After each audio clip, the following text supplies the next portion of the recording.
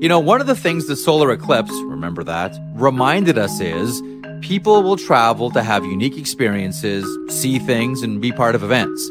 We all saw how people congregated in areas that had the best view, the best safe view. And they all had to stay somewhere, and many used Airbnb. I want to share something with you I was once told. One of the wisest things you can do when you host an Airbnb is find events in your area and let people in that community know that your place is available for out-of-towners. Many did this with the eclipse. You can do this as well. Your home could be an Airbnb. Seriously. It doesn't have to be your whole place. I mean, it could be. You'd be surprised what people are looking for when they travel. It's simple and it's really, really smart. You might want to think about it. You could be sitting on a whole new revenue stream. Concerts, sporting events, conferences. People are always on the move. Your home may be worth more than you think. Find out how much at airbnb.ca/host. Just to let you know on, sort of give you an update on what's happening right now between the NHL and the Players Association, and a special message, Elliot, to our friends stateside as well. Yes, happy Valentine's Day. No, it's not happy Valentine's Day. Oh my God. Start again. Take 3. Okay, Elliot, I'm going to go into my best FM DJ mode. We'll start with a double time check, 12:55, 5 before the hour. That was always a source of contention when I listened to FM radio. Here's the time and temp. Yeah, just give me the information. Here's the 555-1212. Just give me the information. This is going to be an informative podcast, a sort of snapshot, Elliot, on where the NHL and the Players Association are with returning to play. But before we get there, a special message to our friends stateside. Yes, happy Thanksgiving indeed. We hope that as safely as you can, you are with family and enjoying yourself. Right, Elliot? Absolutely, 100%. This is not ideal, far from it. The whole world right now is not ideal, far from it. But I know this is a huge holiday in the United States, a very important time, so we hope that you're finding some way to celebrate it and enjoy it with turkey, alcohol, or however else you prefer to celebrate your Thanksgiving. And certainly with loved ones around, either in person or virtually. Elliot, as we begin the podcast, I want to rewind to about a week, maybe a week and a half ago on Hockey Central, our radio show, our daily radio show on Sportsnet 590 The Fan. We had Deputy Commissioner Bill Daly booked. It was booked sort of earlier on in the week. Mm-hmm. And then about an hour and a half, maybe 2 hours before the interview, he had to cancel. And that to me was a flag. That to me said, uh-oh, things aren't going well. And here's the Deputy Commissioner of the NHL who probably is saying to himself, the situation right now is sensitive, and I don't want to throw another log on this burning fire. Would my read be accurate? Yes, I do believe that. I think that there are a number of people on the league side and also even some of the players and agents who've looked at it and said there is nothing good that comes from tossing gasoline on the fire or making this situation any worse. Also, I believe that there's an understanding and a recognition that the general public right now, how many small business owners out there are really suffering at this point in time. They don't need to hear this stuff. How many people out there are working in difficult conditions, whether they are first responders, frontline workers, just generally people who are workers who have to go into situations, whether you're a teacher or a blue collar job or anything else, where, you know, there's a danger because you're going into a group and you don't know where everybody's been. And I think they realize that ratcheting this up in public is a terrible, terrible idea. And I don't know if it's going to be easy to avoid that all the time, but you have to minimize it. They saw where it was going last week with comments and columns and blogs and wasted bandwidth and sports radio airtime and podcast time talking about it. And they just said, look, we don't want to contribute to it. See, we look at this under the umbrella of how they did the deal in the summer with the Players Association. And that was done, you know, I think as we said there, like an Olympic diver into the water without a ripple. It was done quietly. It was done away from headlines. It just appeared. Unlike how baseball did it, where every comment from either side was splashed all over the media, and it was a really ham-fisted way to get their season started. The point that I've made is the NHL and the Players Association could do that because that wasn't quote unquote hockey time. Like all sports and all sports fans have muscle memory. Okay, at this time I'm paying attention to hockey and at this time I'm not. But right now the hockey muscle memory is here we are in November. I'm supposed to be paying attention to hockey. That's why whether they want to or not, I think this is going to end up being some type of public negotiation because the appetite is there, the eyeballs are there, the ears are there right now. But it seems as if the NHL and the Players Association are sensitive to the fact that they don't want this, to your point, they don't want this in the headlines, and they would much rather have this thing go the way of the last negotiation where it was smooth sailing, at least from a public point of view. Absolutely. I don't disagree with anything you said. I think the tougher thing now, too, is that everybody's playing, right? And this is kind of the pressure point is the NBA. When did all this talk kick back up again, Jeff? After the NBA announced. We're playing. And what's supposed to happen next week? The NBA is supposed to begin training camp. Now, we don't know if any of this stuff is going to happen. The NFL is hanging on. I mean, the Baltimore Ravens, Pittsburgh Steelers, as we tape this podcast on Friday morning, they're supposed to play on Sunday afternoon, but we don't know if they're going to. I don't know how many people who listen to this podcast are college football fans, but they're canceling 20 games a week. It's a huge challenge. The second wave is predicted is here, and it's massive. So you've got this thing here, you're at the mercy of. But the NBA is supposed to be at its training camps next week. And once again, if the NBA players show up to their camps and we have no such date for the NHL, people are going to be saying, what are we doing here? What's our schedule? Mm-hmm. That's a big pressure point there. One of the other things I've heard, Jeff, and I've heard this secondhand, the NBA and its players signed a new CBA about a month ago. And I've heard that the team owners in the NHL that also have NBA teams, which includes, for example, Toronto, they've seen the NBA deal and they think the owners there got a better deal. Now, I'm hearing this secondhand. I haven't seen the full CBA. I don't know if that's true, but that's the early word I'm starting to get, that the NBA owners got a better deal than the NHL owners did. And if that's true, there's going to be grumbling about that. So that's one of the things that I think is behind the scenes been a bit of an issue here.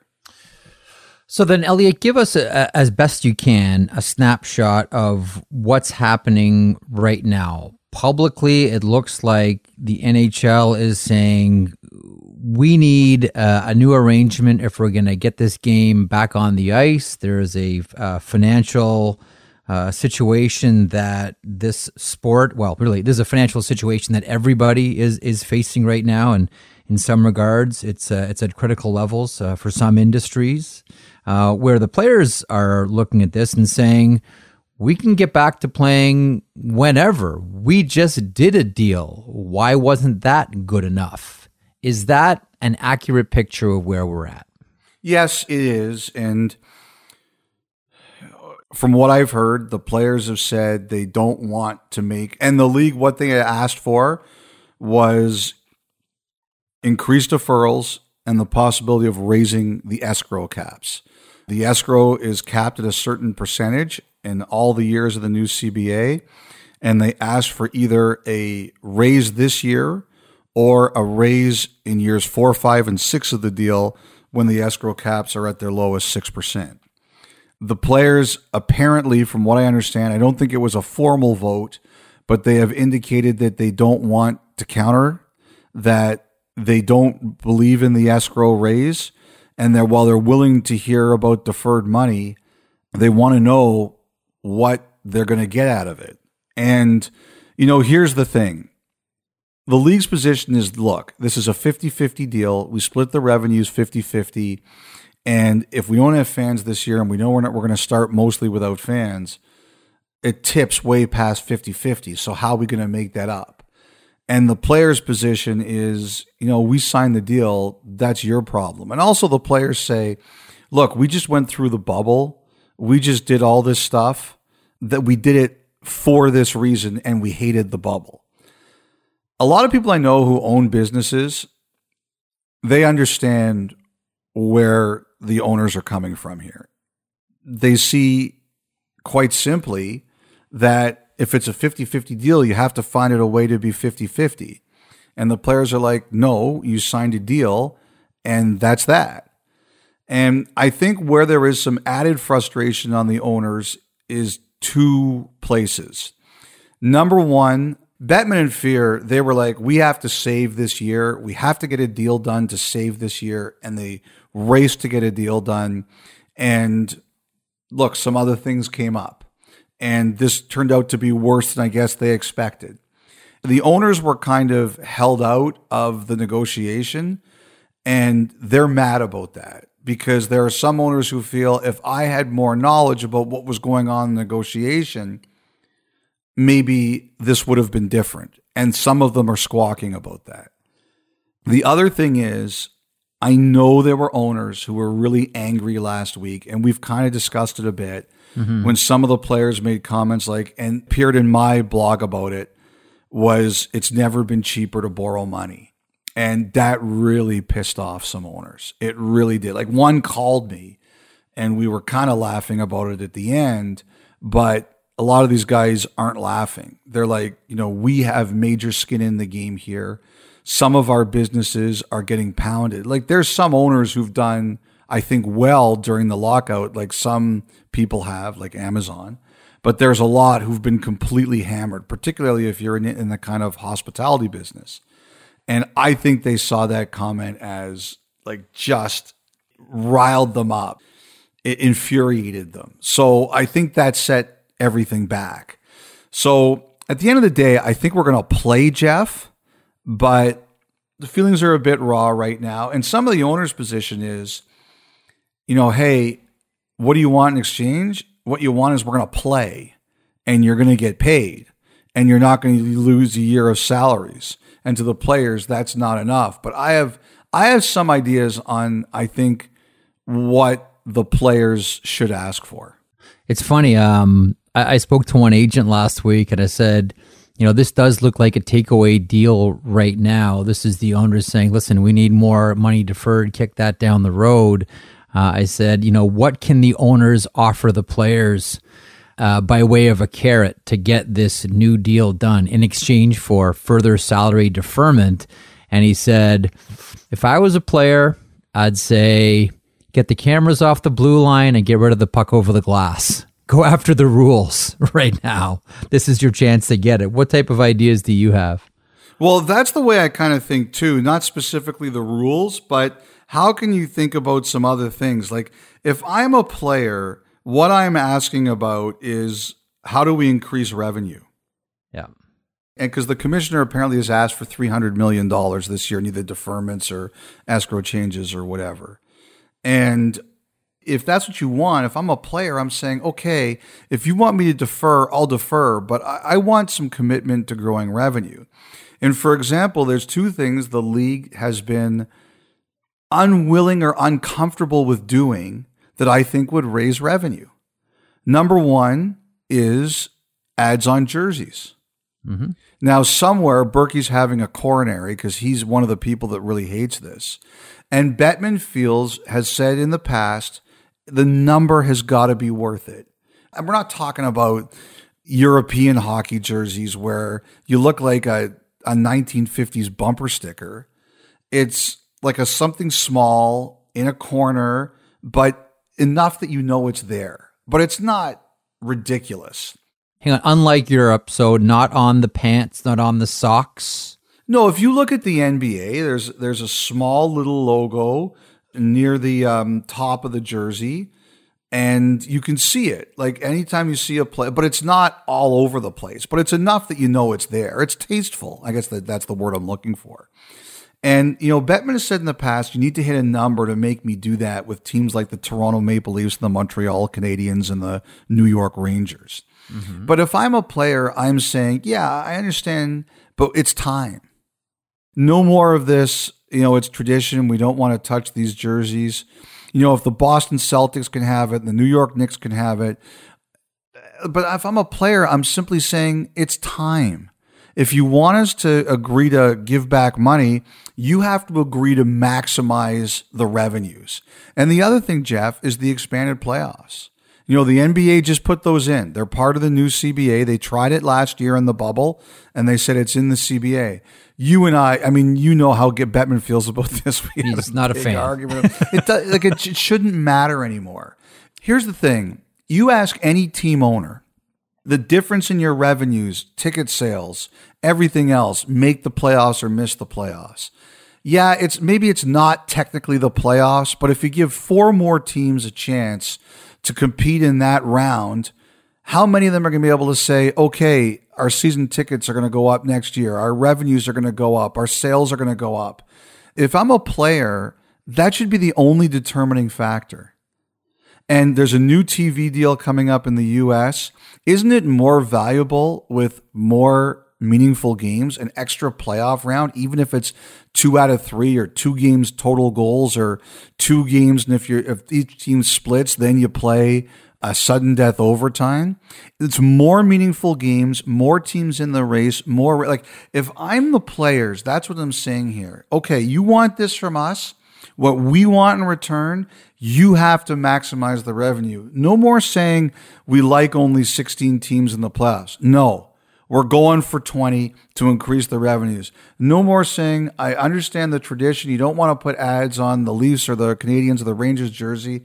But no, we have to do this because we're coming out of a pandemic. We need to grow our revenues, and these are the ways we can do it. Competitive games. Let me pick up on that. Something I've wanted to bring up with you on this podcast for a while, and this is probably the right place to do it as sort of things are on the table now as far as negotiating points.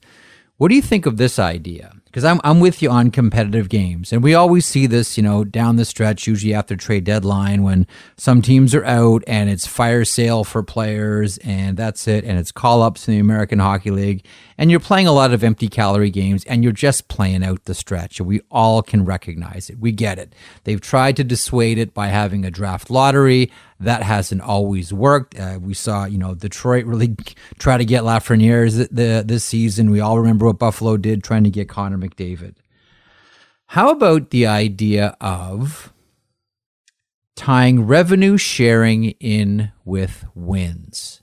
I.e., if you are a revenue sharing team, you don't get your money unless you hit X amount of wins, or the amount of revenue sharing that you get is married to how many wins you accrue. Yeah, I that'll never happen. Why not? Well, because there's going to be situations where you're going to have to rebuild or start over, and it's legit. And should you be penalized for that? Should you be rewarded financially for it? Should you be subsidized by the rest of the league if you're rebuilding? That's what I would come back with. I think that's a terrible argument. Like, Jeff, you've had some stupid arguments over the years. This is the dumbest. Hang on. I'll put this one to the court of public opinion that is Twitter. Send in your thoughts on marrying revenue sharing dollars to wins. Here's why I disagree with that senseless argument, although good for podcasting debating. Because there's times in your organization's history where it is perfectly legitimate to say we tried or we won and we got old and now we have to start again. Or we tried and it legitimately and it didn't work and we have to start again. You shouldn't be penalized for legitimately rebuilding. Like, I look at Detroit. Should Detroit be penalized for last season? Now, they're a big time revenue team, but say they weren't. Should Detroit be penalized for last season? I don't think so. I don't. I think their situation was legit. Now, maybe what you can say, Jeff, like I'll humor you. Maybe if you've been an under 500 team for 5 straight years, yeah, now we're talking about something. But like, say you're like a legit team that needs revenue. You've been good for a really long time. Maybe your guys get old. Maybe something happens. You say, you know what? It's time. You shouldn't be penalized for being a good team that says we have to do the other part of the cycle. I don't believe that. Last time I checked, the tickets weren't discounted based on whether we're at the top of our winning cycle or rebuilding. Honestly, Jeff, like I get all that, but my point is that rebuilding can be a legitimate thing. I mean, you take a look at Minnesota. Minnesota is a perfect example of this. They've been a dreaded middle team for so long. Mm-hmm. And, you know, what does it get you? What does it get you? Yeah, being a dreaded middle team. Well, first of all, they have tried. Yeah, I'm saying they've been legit. Parise Suter, the fact that it didn't work, well, okay, that's fine. So if you want to rebuild, that's fine. That's also your choice. But if you're interested in a competitive product, then I think the rest of the league should look at that and say, okay, this is a team that's being competitive. This is a team that hits a certain threshold. You get your full complement of your revenue sharing money. But I would flip back and say, why should the rest of the league subsidize a rebuild?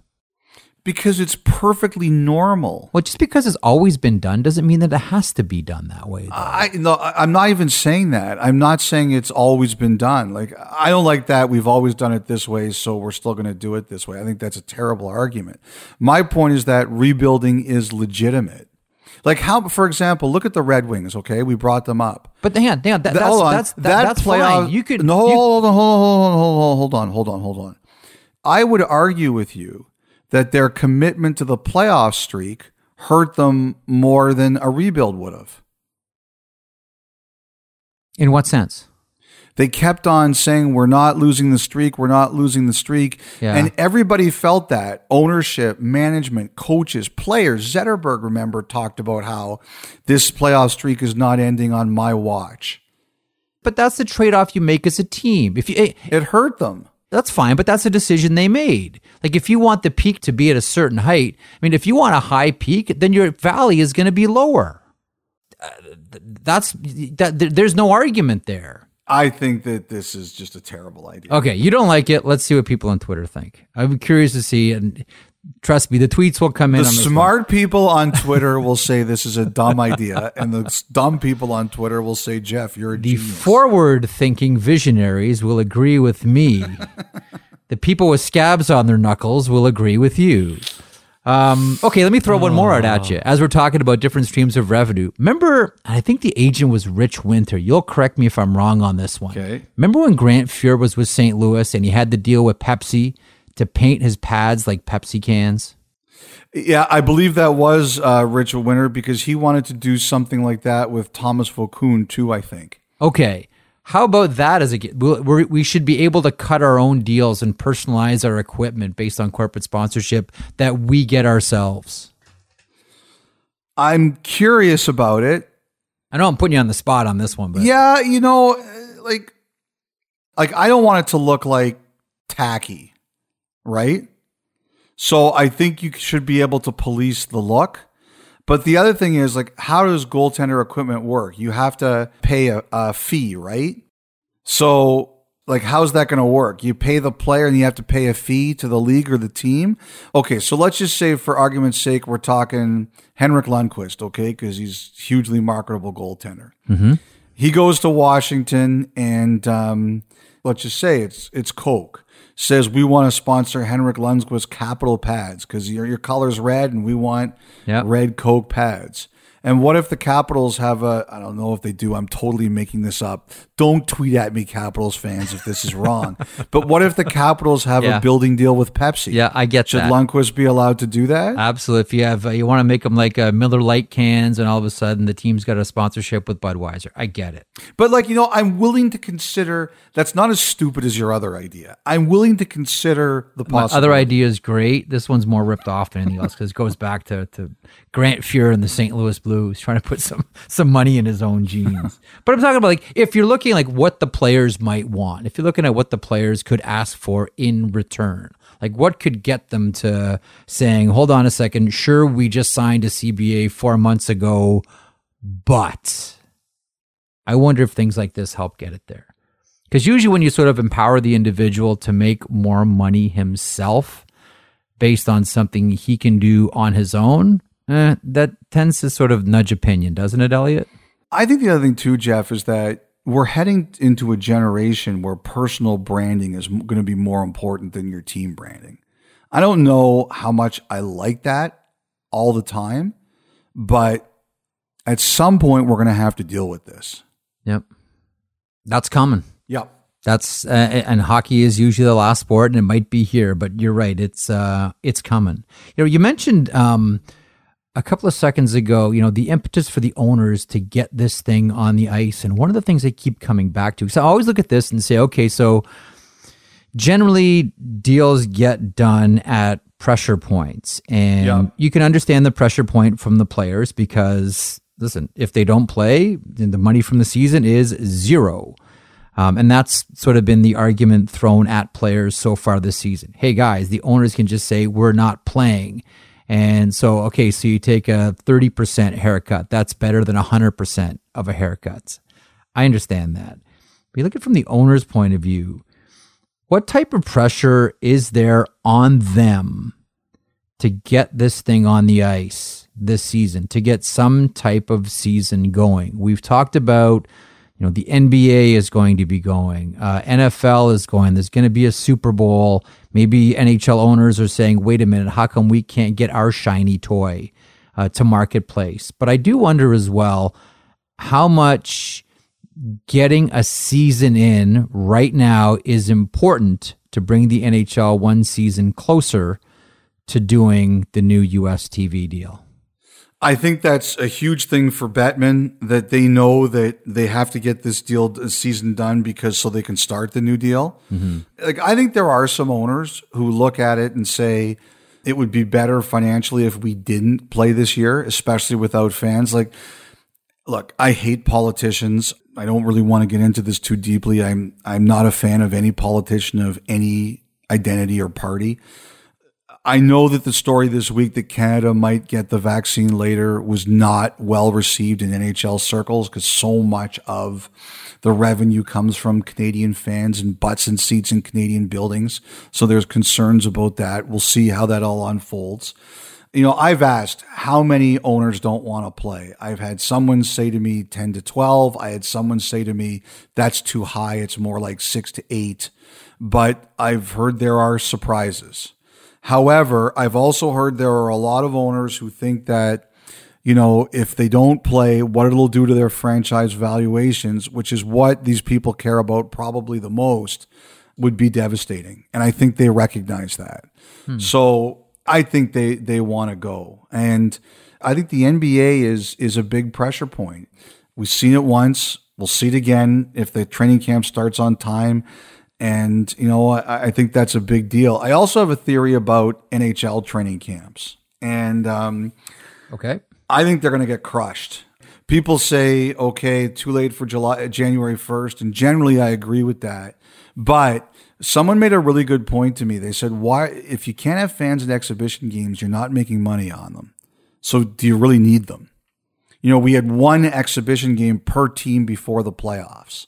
How many do you get in the NHL this year? One, maybe two. So that's something that's a good point. Secondly, you're not going to be inviting 60 players to training camp this year. As a matter of fact, I've heard there's talk of capping it at 35. All the players are skating now, Jeff. Either they're playing or they're skating. They're ready to go. I really wonder, these 7 teams that didn't make the playoffs are supposed to get extra time. I think they'd like to do it. But if they had to compress it and rush it, I could see them getting tossed. I can't see it. Somebody told me that training camps are going to be short this year. You won't have as many players. You won't have as many games. Nobody's going to want to sit around and do it. I'll tell you this, what someone said to me, and this makes a lot of sense, is you have the players show up for camp right after Christmas and you play January 6th. Would make sense to me. I've always thought the training camps were too long to begin with. And I could see that. And I hear also they're talking about the possibility of a taxi squad for some of these teams where players are paid their AHL salaries, but they get NHL per diems. That's what someone told me has been discussed. Okay, that's what I want to get to here. With this, the way that we're looking at right now, and we've all seen what's happened in Vegas, in Columbus, at the World Juniors, in Red Deer as well. We talked about the baseball model over the past couple of podcasts, about just get started and then adapt along the way. Yeah. Man, if you get trucked with 7 positive tests and you have to quarantine, etc., the idea of expanded rosters is out there. The idea of taxi squads is out there. But what does that do to your salary cap? Becomes one. Like, do these players become exempt from your salary cap? Yes, I think so. And that's why I think they're talking about AHL salaries, right? How do you get players if you're AHL, like if you're in the Canadian division and your AHL affiliate is playing in the United States? Yeah, there's 3 teams there, and they talked about those 3 teams playing in their arenas this year, but it was too expensive. They're not doing that anymore. So I think they're talking about taxi squads. I look, I don't know if that'll be what happens, but I've had a couple different people tell me that they are talking about taxi squads. You mentioned the owners as well and how many want to play, how many don't want to play. Is this the most fractured that the commissioner has had his group of owners? Because generally, we're used to lockouts going back to 94, 95, at least publicly, they are all, singing from the same hymn book, all marching in the exact same direction. Is this the first time they've been as publicly fragmented as they seem to be right now? Well, they haven't done it publicly, but privately, yes.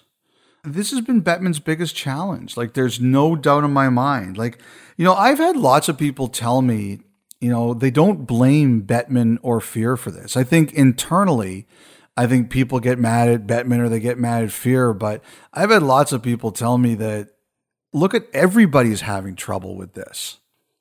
Now, I don't know, like I said, I don't know internally if people feel the same, but I've had a lot of people tell me that there are a lot of people suffering financially much worse than they expected or anyone expected. And I have spoken to people who absolve Bettman and Fear of blame because of that. I've spoken to people who don't, who say that, well, when you're a leader, that's what comes with making the salary of a leader, whatever. I mean, there's a lot of positions out there, but Jeff, like, we're all doing this on the fly. We are. And one final thing from the player's point of view, I want to get your thoughts on a couple other things before we wrap up this podcast. From the player's point of view, I spoke to one agent this past week and I said, where are your clients at with this proposal from the NHL? And he said, we've all talked about it, and if it's put to a vote right now, my guys will agree to it. Is there any type of consensus amongst players? I just think they're really mad. Like I said, Jeff, I think they've made it very clear they don't want to make a proposal. They don't want to be seen as negotiating them against themselves. They want to hear, okay, if we say no to this, what's the league going to come back with? I think they're mad that it happened so late. The other thing here is, don't forget, the teams paid the players a paycheck on October 31st. Are they just going to throw that money away? I find that hard to believe. But I just think the players are riled up right now. They're like, why couldn't we have done this sooner? Or whatever. Maybe they would have complained then too about, we just signed a deal 3 months ago. I don't know, but I've had some people say, why couldn't this have happened sooner? I think everybody's just really frustrated. I just think that some point next week they're going to talk again.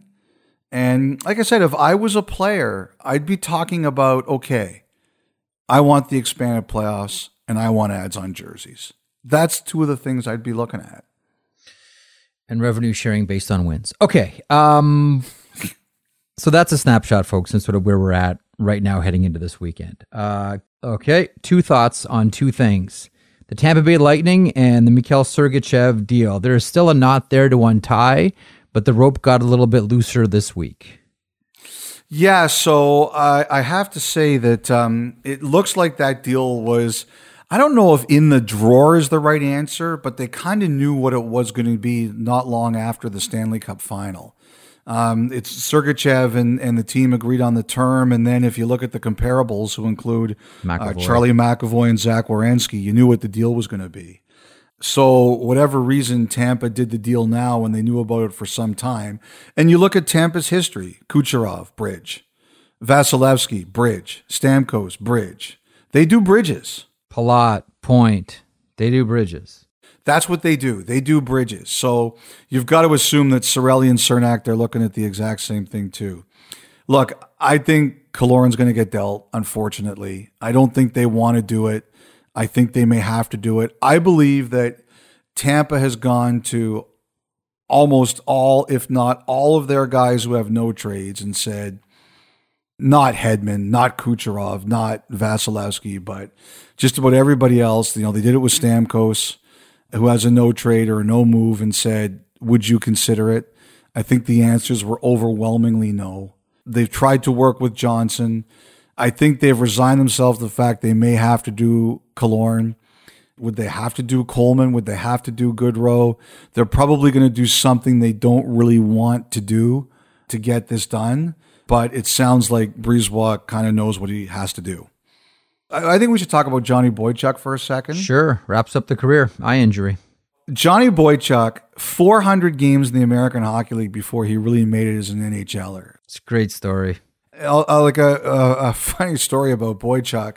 During the 2011 Stanley Cup Final, Boston and Vancouver, Jen Nezel, who works for the NHL, used to work at CBC. Yeah. And at the time, she was working for Lululemon. And so she invited us into the Vancouver Lululemon store to buy some stuff. And this is the infamous story where I wore my wife's pants on the flight.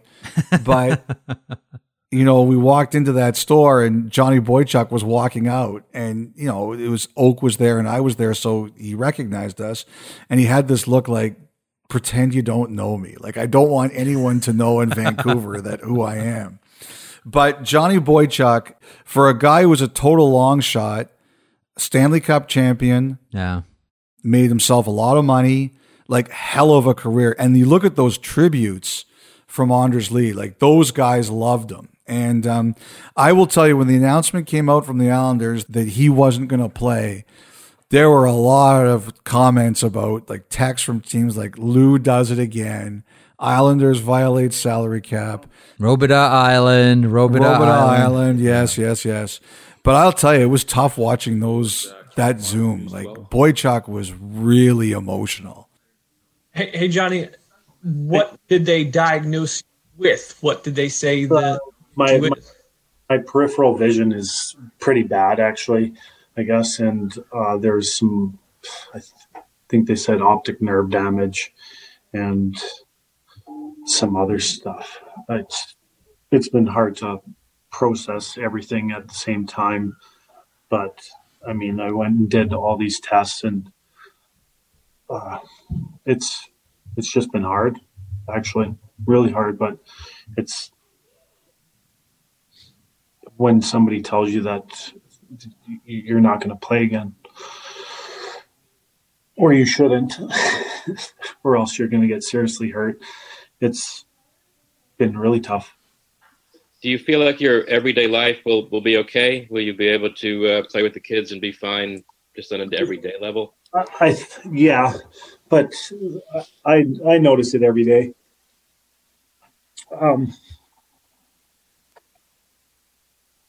Yeah.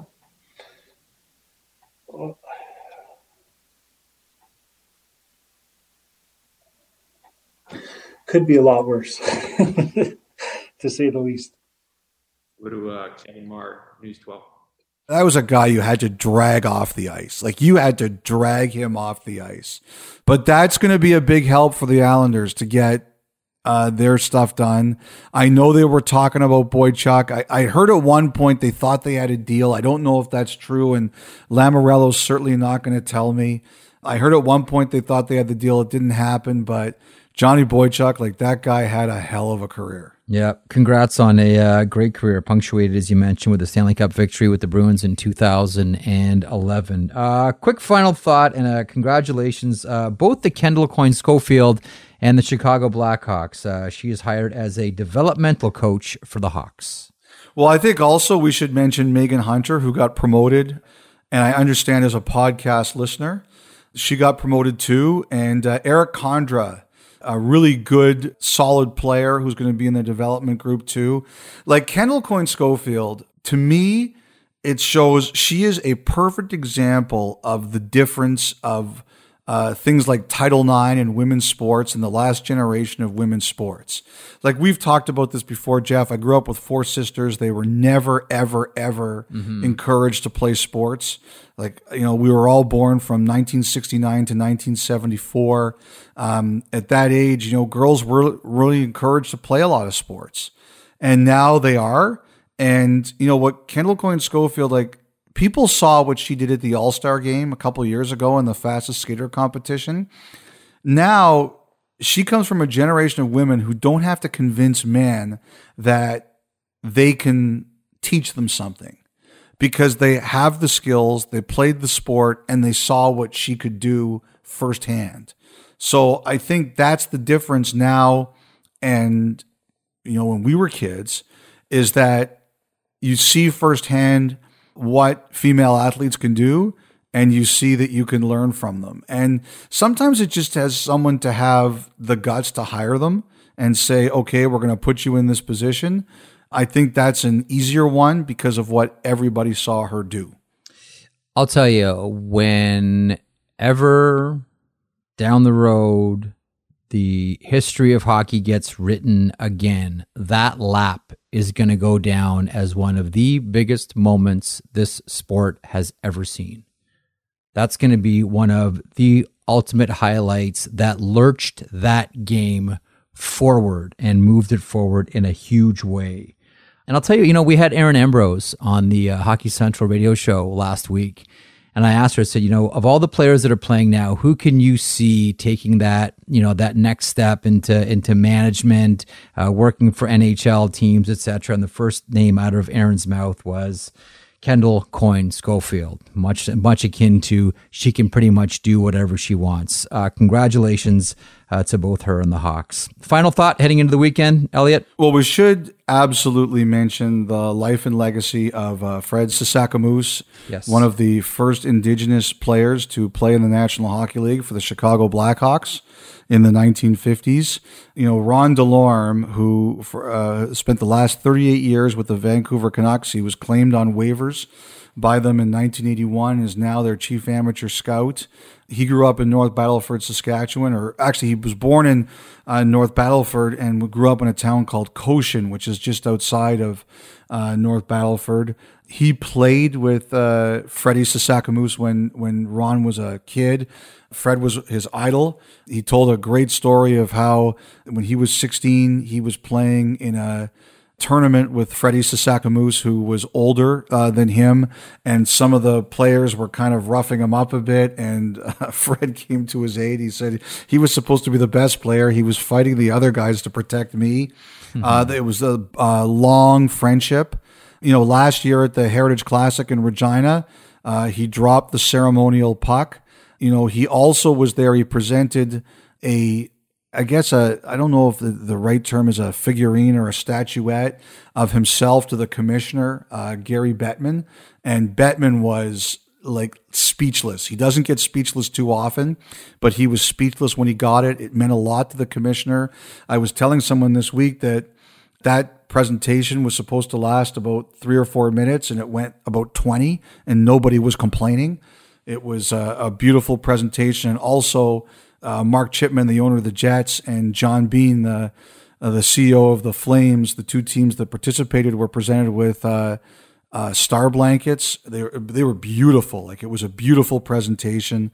You know, I think like we all have people in our communities who are our heroes, the people we grew up idolizing, and you don't recognize the influence of people if they're not necessarily in your community. It took me a long time to understand the true worship and love for Freddie Sasakamoose, and I really thank Ron DeLorme for allowing us to tell his story, because I know he was on the radio with you the other day. It was great, because just the passion, and he said it true. Like if it wasn't for COVID, that would have been a huge funeral, a proper huge funeral, and unfortunately, right now they can't have it.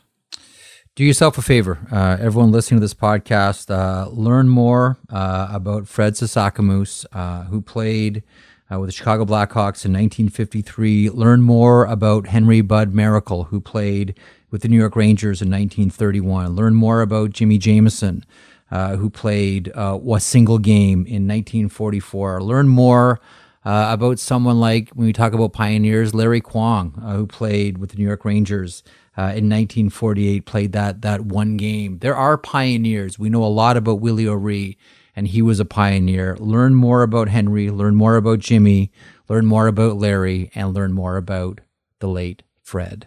Condolences to his family and friends.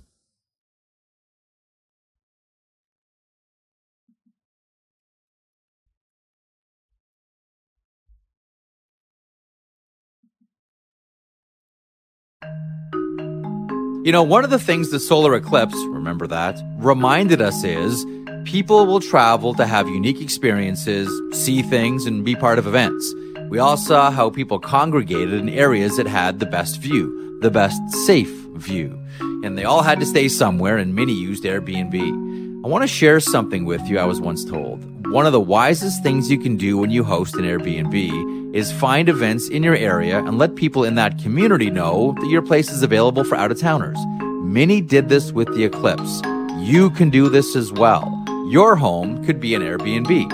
Seriously, it doesn't have to be your whole place. I mean, it could be. You'd be surprised what people are looking for when they travel. It's simple and it's really, really smart. You might want to think about it. You could be sitting on a whole new revenue stream. Concerts, sporting events, conferences. People are always on the move. Your home may be worth more than you think. Find out how much at airbnb.ca/host.